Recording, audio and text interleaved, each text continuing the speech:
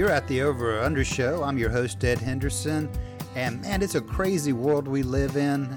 It has no shortages of rabbit holes. I'm not scared of rabbit holes. If you're not scared of rabbit holes, this show is for you. Let's see if we can jump in one and make our way back to the top. Welcome to Over and Under. I'm your host, Ed Henderson, and today is Ramblin' Fridays. Yeah, this is where I just like to talk. I might jot down a few notes as I come across different things. I think one of the things that's top on my mind today is the buyout of Twitter by Elon Musk. Now, like Trump, I think people have very short memories. Trump was very popular prior to becoming the president of the United States.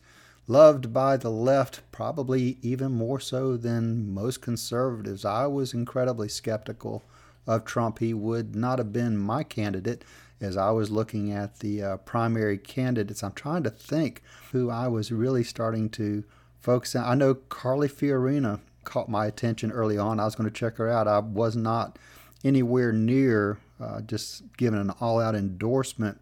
But after her, maybe Ted Cruz. Has always been some type of, ick factor about Cruz. And it might be totally a problem on my part, but there's just something about him in his presentation. Although he is an incredible debater and makes some very strong points, there's just something. Maybe it's his body language. I don't know. Some silly bias on my part, but he was not. I guess he was somewhat in my focus about what candidate I would go with. But I can tell you right now, it was not Trump. I thought it was some type of publicity stunt. I will tell you, after the man became the president of the United States, I was very pleased with his policies. Delivery, not so much so. I think most people would agree with that. He just I'm talking about political mistakes. There's just some things that I think you should say or present. And it's in awareness of, you can say politics don't matter all day long, but politics do matter. So how you present does matter. And I think his cavalier attitude and not respectful of how to navigate politically hurt him tremendously. I think he did not appreciate the powers of Washington. I know he's probably made many a political donation, knew how the system worked, but he did not understand what it was like when those powers were organized back against an individual as they were against him, and they were very effective. I think Elon Musk is getting ready to learn the same lesson. He's got a lot more money than Trump does, and he thinks by just having an equal playing field, making everything available, regardless if you're on the right, whether you're on the left, whether you post in the center. He thought, I'm just going to come into Twitter and I'm going to have a platform and I'm going to make it so honest and open to everybody. Everybody's going to buy into it. And I hope he's successful.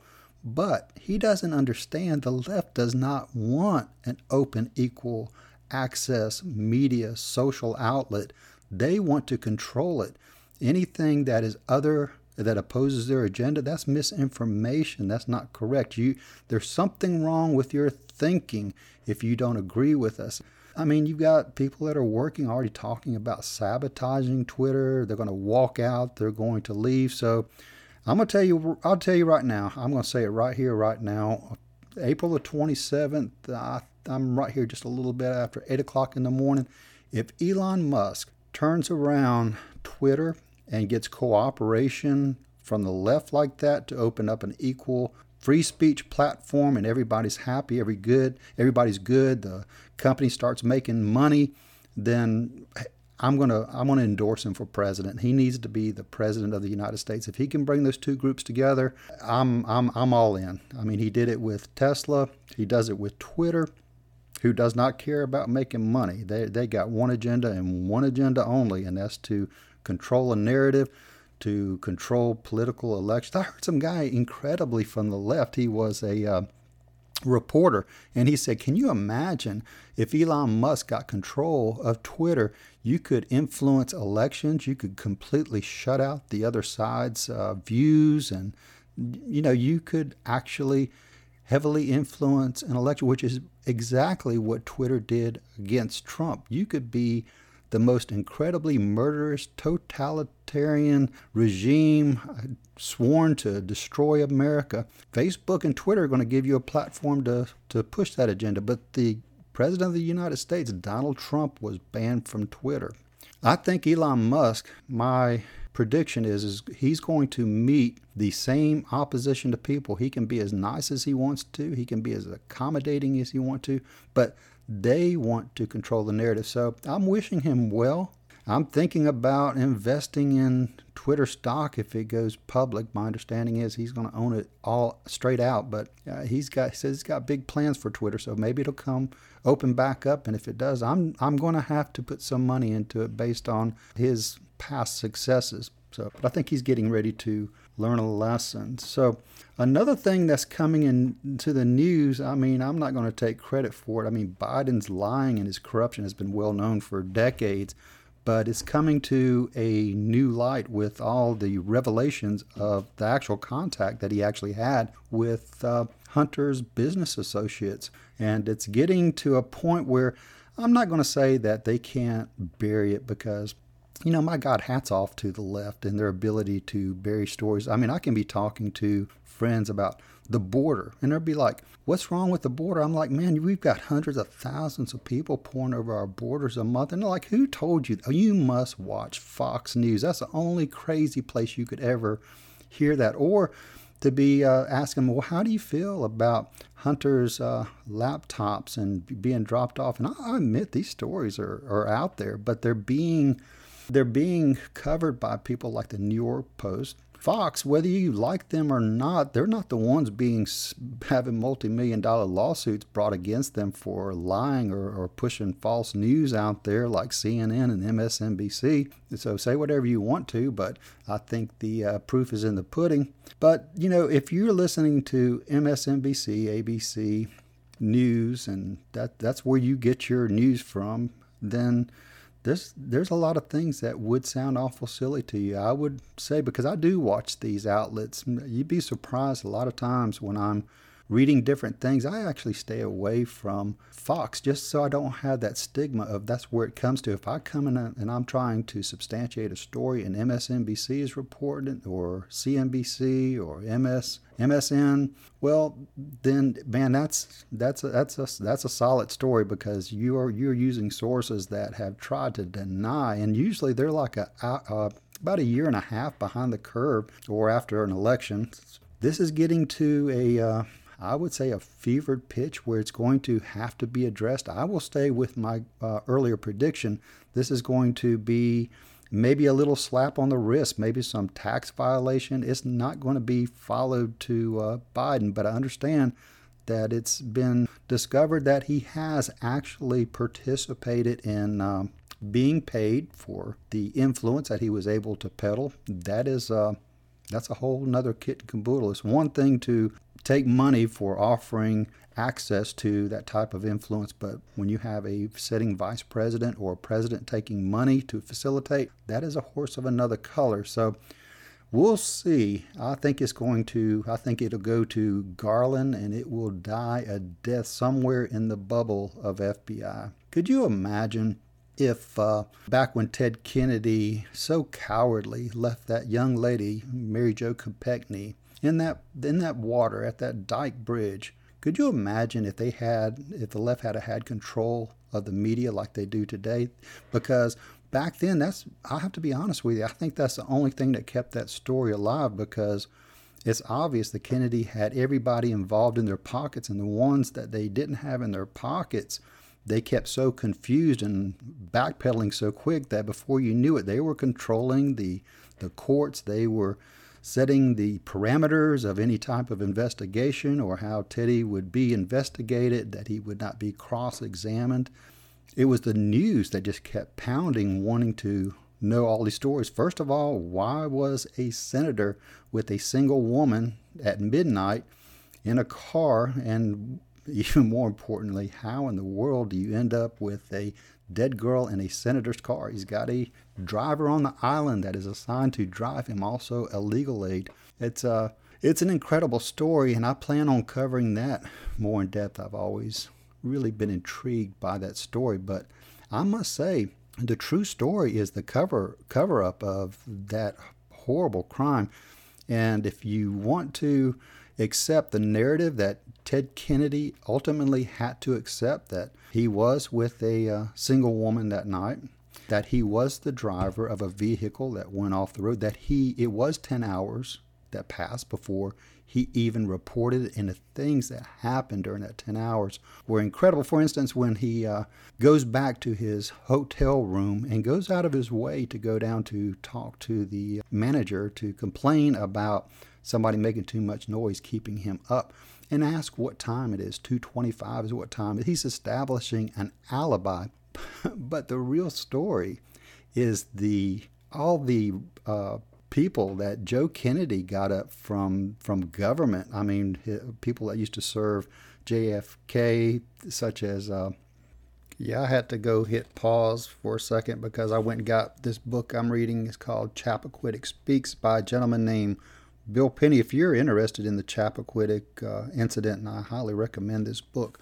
But on page 267, he it's a partial list, keep in mind. This is not even the full list. I mean, he was literally calling lawyers for legal advice before the parents knew that their child was dead, before he went and made a formal statement to the police chief at Chappaquiddick. But at the Hyannis compound, also known as the Kennedy compound, what was being assembled, I mean, man, it looks like we're getting ready to handle the Cuban Missile Crisis. You got Robert McNamara, Secretary of Defense under John Kennedy. He was summoned and came. Theodore Sorensen, Special Assistant to President Kennedy. Richard Goodwin, lawyer and Special Assistant to President Kennedy. Burke Marshall Kennedy, a Washington attorney, U.S. Attorney General under John Kennedy. John Culliver, U.S. Congressman. Robert Clark, lawyer, District Court Judge. Robert Clark, third, a lawyer. Dunn Gifford, friend and aide, who was actually flown to Chappaquiddick and was in the process of getting the body before the body was even brought out of the water. I know that might not be right. I do know that he was at the funeral home before that body arrived. I mean, they were moving quickly. They hadn't even established that Kennedy was driving the car when it went off into the water. So you would think that when you found a senator's car, which that was established fairly early on, you would have thought that would have brought the U.S. Coast Guard, you would have had the National Guard, you would have had everything at the disposal of the U.S. government. But everything that was disposable to the U.S. government went to the Kennedy compound to set up a war room to see how they were going to handle this situation. But included was Sergeant Shriver, Kennedy's brother-in-law, Frank O'Connor, Kennedy's assistant, Dan Daly, a lawyer, Paul Redmond, lawyer, Paul Markham, lawyer, U.S. Attorney for Massachusetts, Joseph Gargley, lawyer and Kennedy first cousin, Milton Gortzman, lawyer, John Tooney, U.S. Congressman, David Burke Kennedy, administrative assistant, Edward Hannafy, lawyer and director of the New England Telephone Company, Stephen Smith Kennedy, brother-in-law, which he was calling at 2 o'clock in the morning from Edgerton, from his hotel room, which was on the other side of the bay or whatever you want to call it, inlet. James Smith, assistant district attorney and former Kennedy campaign coordinator. Richard McCarran, lawyer. John Driscoll, lawyer. Kenneth O'Donnell, friend. Lamone Billings, friend and aide. David Hackett, friend and aide. Frank Mankiewicz, press secretary to Robert Kennedy. So, wow, they had a lot of control, but they did not have control of the media back then, and it was only from the persistent pounding. There was one reporter, and when I do get around to doing Chappaquiddick, I will surely be able to include her. I want to say that she was working for ABC. The Kennedys actually tried to have her fired. They tried to pull her strings. And to their credit, ABC back in that day, I guess they were much more about the news story than they were about politics or getting a certain person elected. And Ted Kennedy would have been a president. Had it not been for Chappaquiddick, he would have been a president. I don't want to get too far off, but my point is, can you imagine if the left had had the kind of control over the media that they do today? I can't imagine if there had been a Fox network during Chappaquiddick. Oh my God. So that story never died out, but I'll leave you with this. I think most people do know the narrative that he was driven, he drove his car, didn't have a license. It was expired license. He had multiple reckless driving charges prior to, reported that he actually hit a kid, and they were able to sweep that under the rug. Didn't kill a kid, from what I understand, so I hope he's doing well today, if he's still alive. But could you imagine? Could you only imagine if they had that kind of control? They would have had the same effect as I'll explain to you later. I would go to some of my friends who just listen to other outlets, and I say, "Hey, did you ever hear about that Kennedy, killing that girl, leaving her in the water, didn't even try to get her any help?" They'd be like, "You've got to be listening to Fox Network. That is such a crazy story." I agree. That is an incredible, crazy story. So keep your heads up. I think I might do that Chappaquiddick on the birthday of Mary Jo Kopechne, because she gets lost. When she was dying in that water and there was a possibility to save her, Ted abandoned her. It's obvious that he was going to set an alibi. The first two people he wanted to talk to were lawyers. That's who he kept on talking to, trying to get hold of his brother-in-law, Smith, to see what he should do. And of course, I'm sure the phone call went to his dad. He made 17 calls during that 10 hours, and they were all to save his ass. Not one of those calls were made to do anything for that young lady submerged in that car. But like I said, I don't know where that's going to go to. I think I might concentrate more on the army of people that were assembled to handle the situation and how they dispatched their aides to, they sent an aide to be with the Kopechne families. I think they put them there under the guise of trying to protect them from the news. But what they were trying to do was to keep the news from them. They were trying to say that Ted was very badly hurt. That's not true. He wasn't hurt at all. They didn't need the Kopechnes coming out and being in a rage and calling for justice for their little girl, because any way you want to slice that tomato, one thing you'll never be able to explain is why Ted Kennedy, Gargan, and Markham did not report that. They did not alert the island. There was a fire station that was well lit that had a call station that was meant to alert the island in the case of such things, and everybody would have been there. There would have been people on scene within 15 minutes, but as it turned out, that young lady stayed under that water for 10 hours before somebody got her out. So, and I didn't mean to stay on that so long. I guess that it kind of, well, it always has. It's always been in my craw. Ever since I heard that story as a young boy, it's been in my craw. Such an injustice. And I don't think people understand the Kennedys like they think they do, or that they really should. There's quite a different story there than what has been presented. But let me see, what else do I want to talk about today? How about the southern border? Let's talk about the southern border. We have never had people pouring over our borders. The border is literally open. The only thing that's kind of keeping it somewhat at bay, and I say that very loosely, is that Title 42. It has been a very effective tool for those that are patrolling the border and trying to turn people back. But the Pew Research reports that at the different sectors, like I'll give you an example, encounters at the Big Bend sector, they've gone up 332%. The El Centro sector, 115%. Laredo is up 118%. Yum sector is up 1,200%. San Diego sector, 167%. Tucson, they're up 189%. El Paso, they're up 256%. Del Rio, they're up 543%. The Rio Grande, they're up 509%.